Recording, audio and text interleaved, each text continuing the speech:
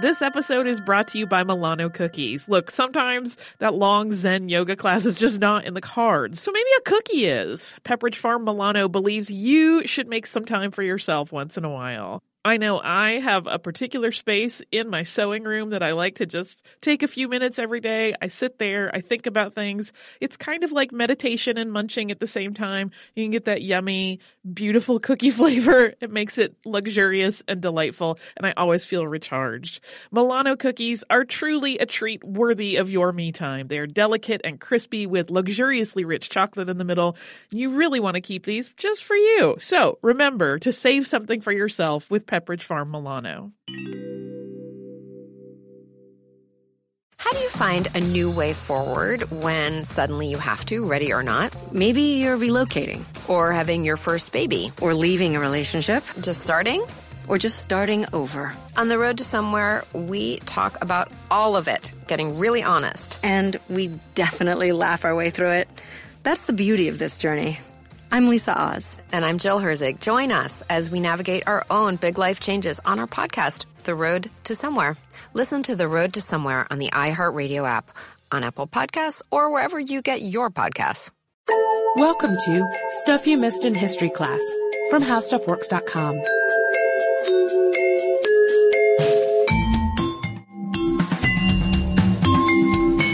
Hello and welcome to the podcast. I'm Sarah Dowdy. And I'm Deblina Chakraborty. And when you think about old Hollywood and the most beautiful actresses of all time, there are probably a lot of well-known names that immediately come to mind. For example, maybe Ava Gardner, Elizabeth Taylor, Grace Kelly. Audrey Hepburn is my personal favorite. I don't know if you have one. I just saw Roman Holiday. A great one. And so pretty in that.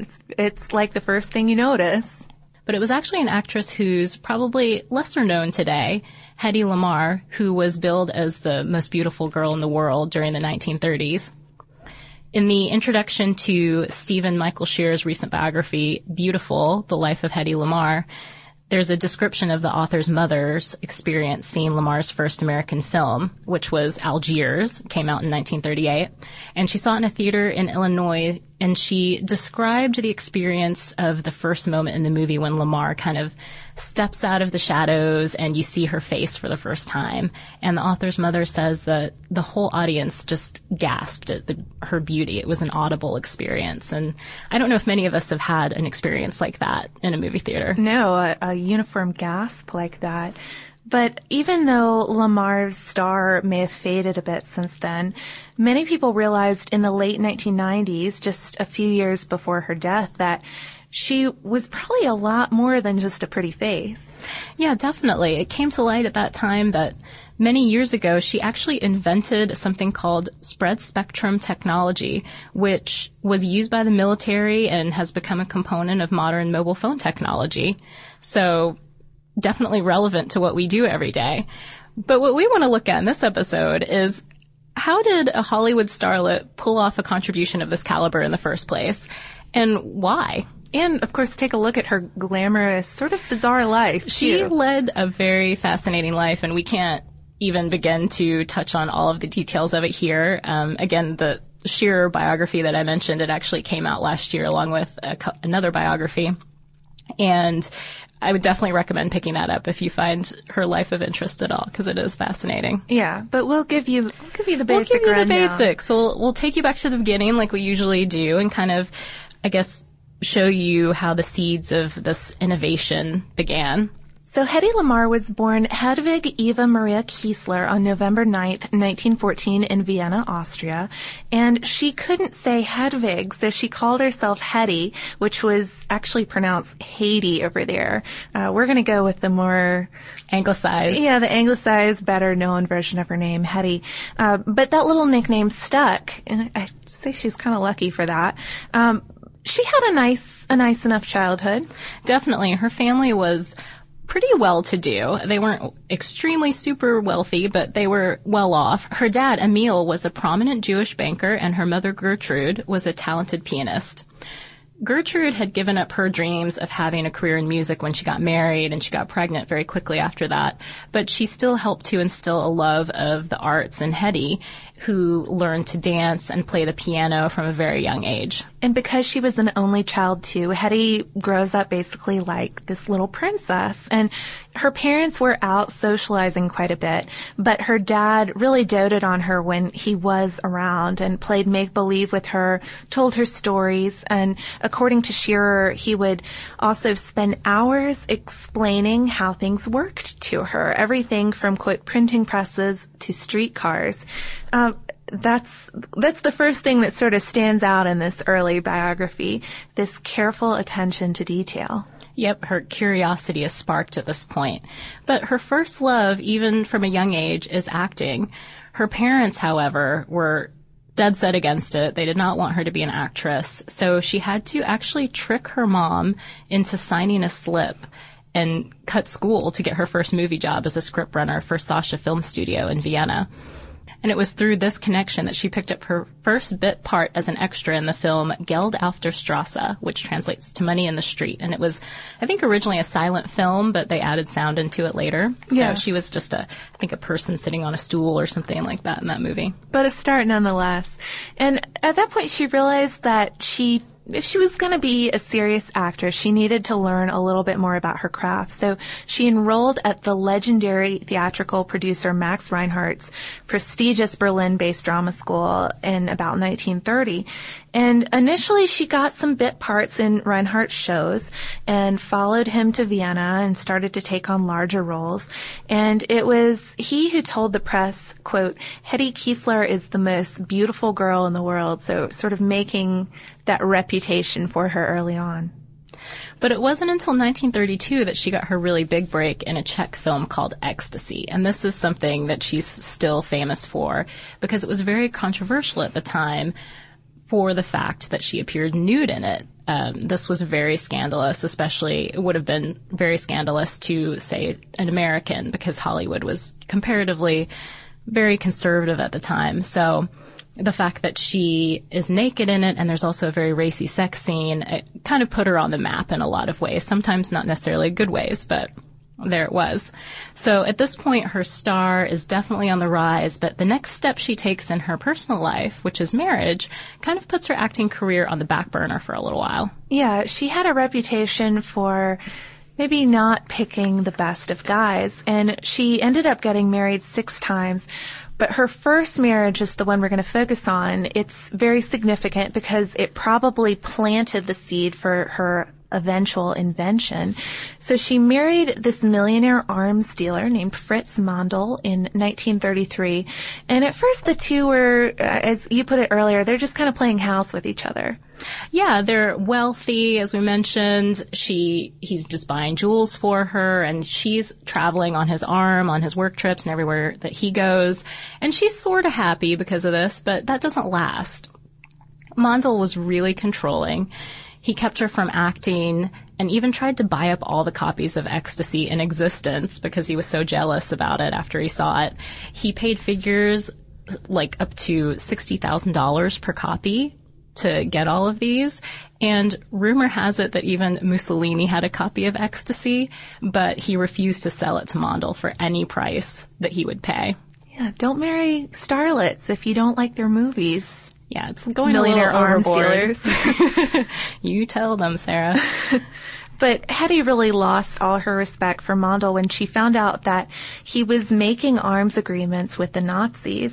And this seemed especially wrong to her. It's not just she that's of Jewish heritage, but Mandl was himself of Jewish heritage. And according to Shearer, he had become an honorary Aryan, which was a special status created for Jewish people who served Hitler personally. It seemed like the ultimate betrayal to Hedy. Absolutely. And toward the end of their marriage, she was very displeased with him and was practically a prisoner in her own home. Mandl was afraid that she would flee, so he made the servants watch her, and she couldn't leave. But actually him forcing her to attend these meetings with technicians and his munitions business partners while they were married is part of how she got the idea and the knowledge to help create spread spectrum technology. Yeah, but to do anything with all this knowledge she had to get away from her husband. But what she really wanted to do was get back into acting at that time. So she got a maid to help her escape from Mandl's house. And she was able to meet up with Hollywood producer Louis B. Mayer, who she had met previously through Reinhardt. And she got signed to MGM Studios. It wasn't a great deal, but she was signed at least and back on track with her career. And so in 1937, she was on her way to the States, where she became known as Hedy Lamarr for the first time. Yeah, and she did a few Hollywood movies that did reasonably well at the box office. Algiers, 1938, which you mentioned earlier. H.M. Pullman Esquire, 1941, Tortilla Flat in 1942, White Cargo, also in 1942. The most commercially successful film she was in, though, was Samson and Delilah in 1949. But even though, this is a certain amount of success, she probably never reached her full potential as a Hollywood glamorous actress. Right. I think most people think that she probably doesn't get the credit that she deserves, and she had a tough time coming in, and there were three possible reasons for that. One was that when she initially came to the U.S., the language barrier and the accent, they were both problems for her when it came to certain roles. It's been said that she often didn't know what she was saying, and she recited her lines phonetically. So in her earliest films, that would be an issue. That would be really tough. And her beauty was one of her greatest assets, but Mayer and MGM really didn't know what to do with her by most accounts. They saw her as a casting challenge, which seems so strange considering that she was so beautiful and so marketable, but they had to end up putting her mostly in eye candy type of roles rather than really substantive ones because they thought that she was basically too beautiful to be playing someone who was normal. She couldn't be a real person. Yeah, she couldn't be a department store clerk or someone who was serving you coffee because she was just so gorgeous they thought that no one would believe it. Yeah, and it wasn't just the bosses who saw her beauty as a hindrance. She herself viewed her beauty as a weakness. She's quoted as saying, "My face has been my misfortune, a mask I cannot remove. I must live with it. I curse it."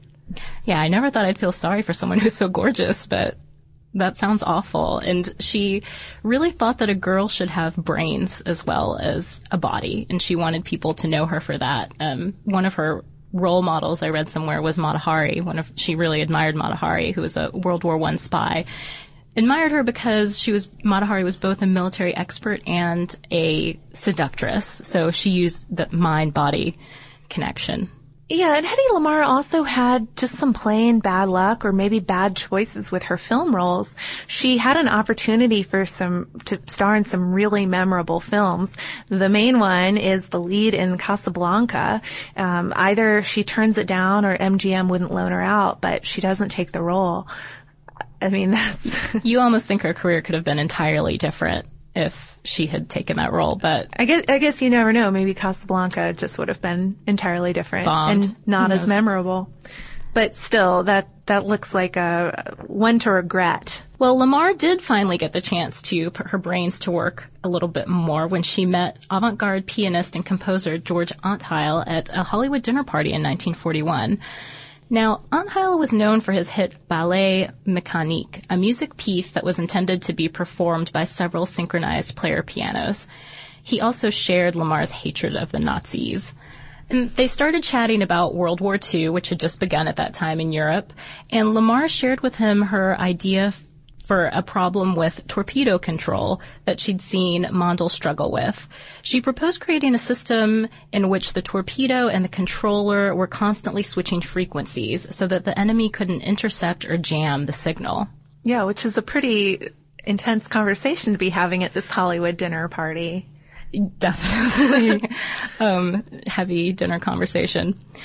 But Antheil was intrigued with this concept, and they met many times after that to refine this frequency hopping technique that she had proposed and apply the concepts from his player piano work and sound synchronization to what she had suggested. And so before we go any further, because this all gets pretty technical, and if you're like me, you need a little simplification of it. So just a little explanation of frequency hopping. And this is from a Georgia Tech engineering professor, Ian Achildes, quoted in The Atlantic. And sorry, Ian, if we have mispronounced your name, because it's a tough one. He says, suppose you're setting something on channel 5, when an intruder finds out that you're sending the entire information on Channel 5, then he or she can take everything you're sending off Channel 5 and reconstruct it. But when you hop around, the intruder cannot capture this hopping, and he cannot reconstruct the information. So from a security perspective, it's perfect.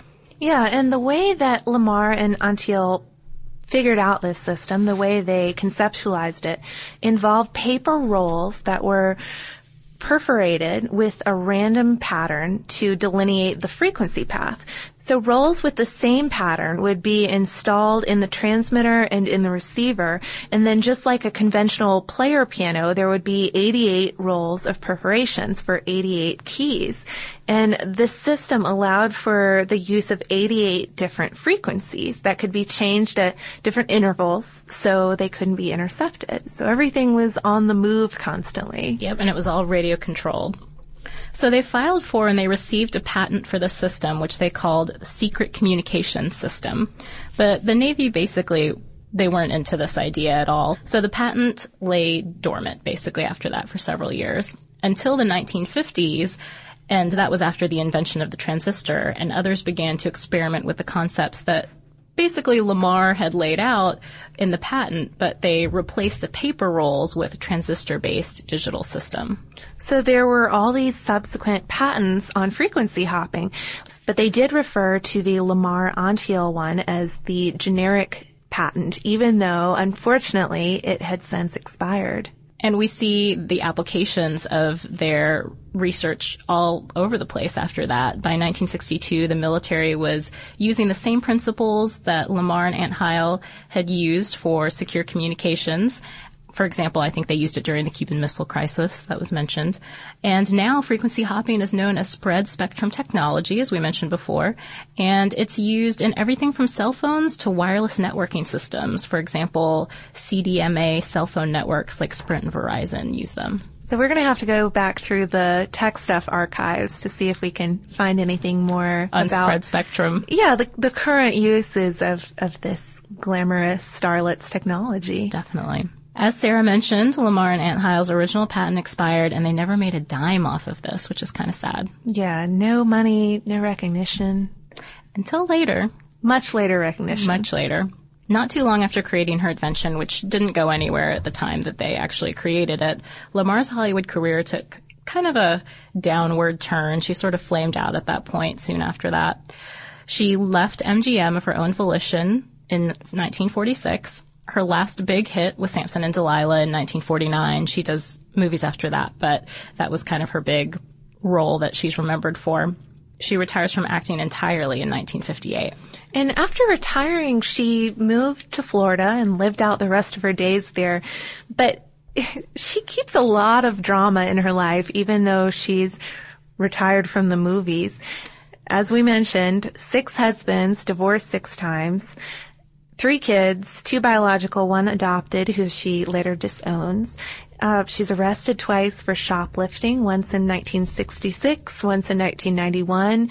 Both times the charges don't stick. Yeah, she was cleared. And then she gets into it with a lot of people. She has a strange love for litigation in her later life. Collaborators on her 1966 autobiography, Ecstasy in Me, she sues them for misrepresentation. Director Mel Brooks, many people I'm sure have seen the film Blazing Saddles. It's a Western spoof, and there's a character in that movie called Hedy Lamarr, and they sort of turned that name into a prank throughout the film, and it's a very funny film, but apparently Lamarr did not find it to be very funny, so she sued him for that, and they settled out of court.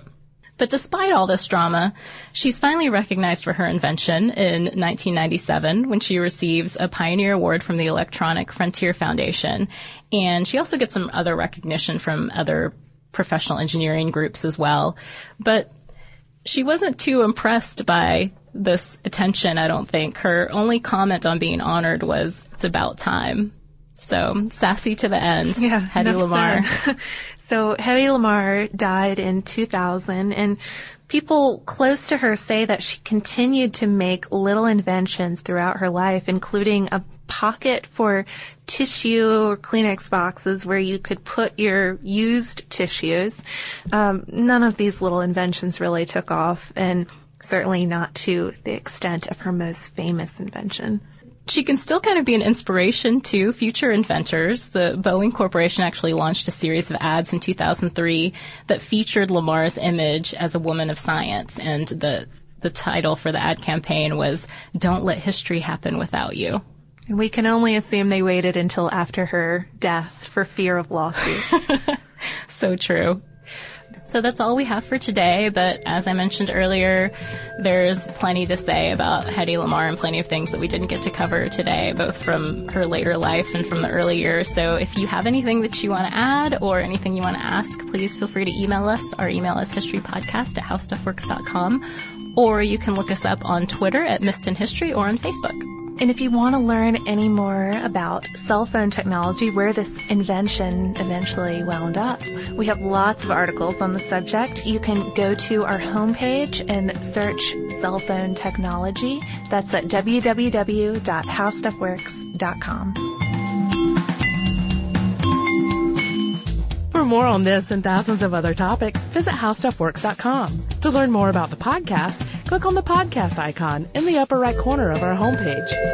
The How Stuff Works iPhone app has arrived. Download it today on iTunes.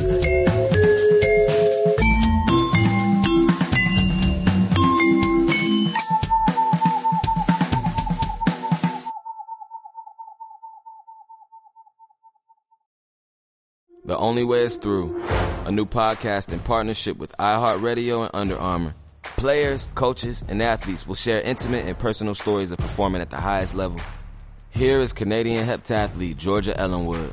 The reason I won is because on that day I was confident. I need to continue that mentality to understand that I can be an Olympic athlete. I can compete with the best in the world and just perform. Listen to The Only Way is Through, available now on the iHeartRadio app or wherever you get your podcasts.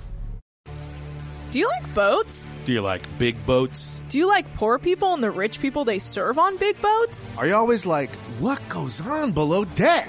Hi, this is Anna Hosnier. And Nick Turner. The hosts of Deckheads, and we want to take you on a fun and goofy adventure. In this binge-style podcast, we will watch and recap every episode of Bravo's Below Deck and all of its spin-offs. And we're going to release an episode a day so you can watch along with us and listen to our silly daily recaps. Listen to Deckheads when it drops on February 20th on the iHeartRadio app, Apple Podcasts, or wherever you get your podcasts.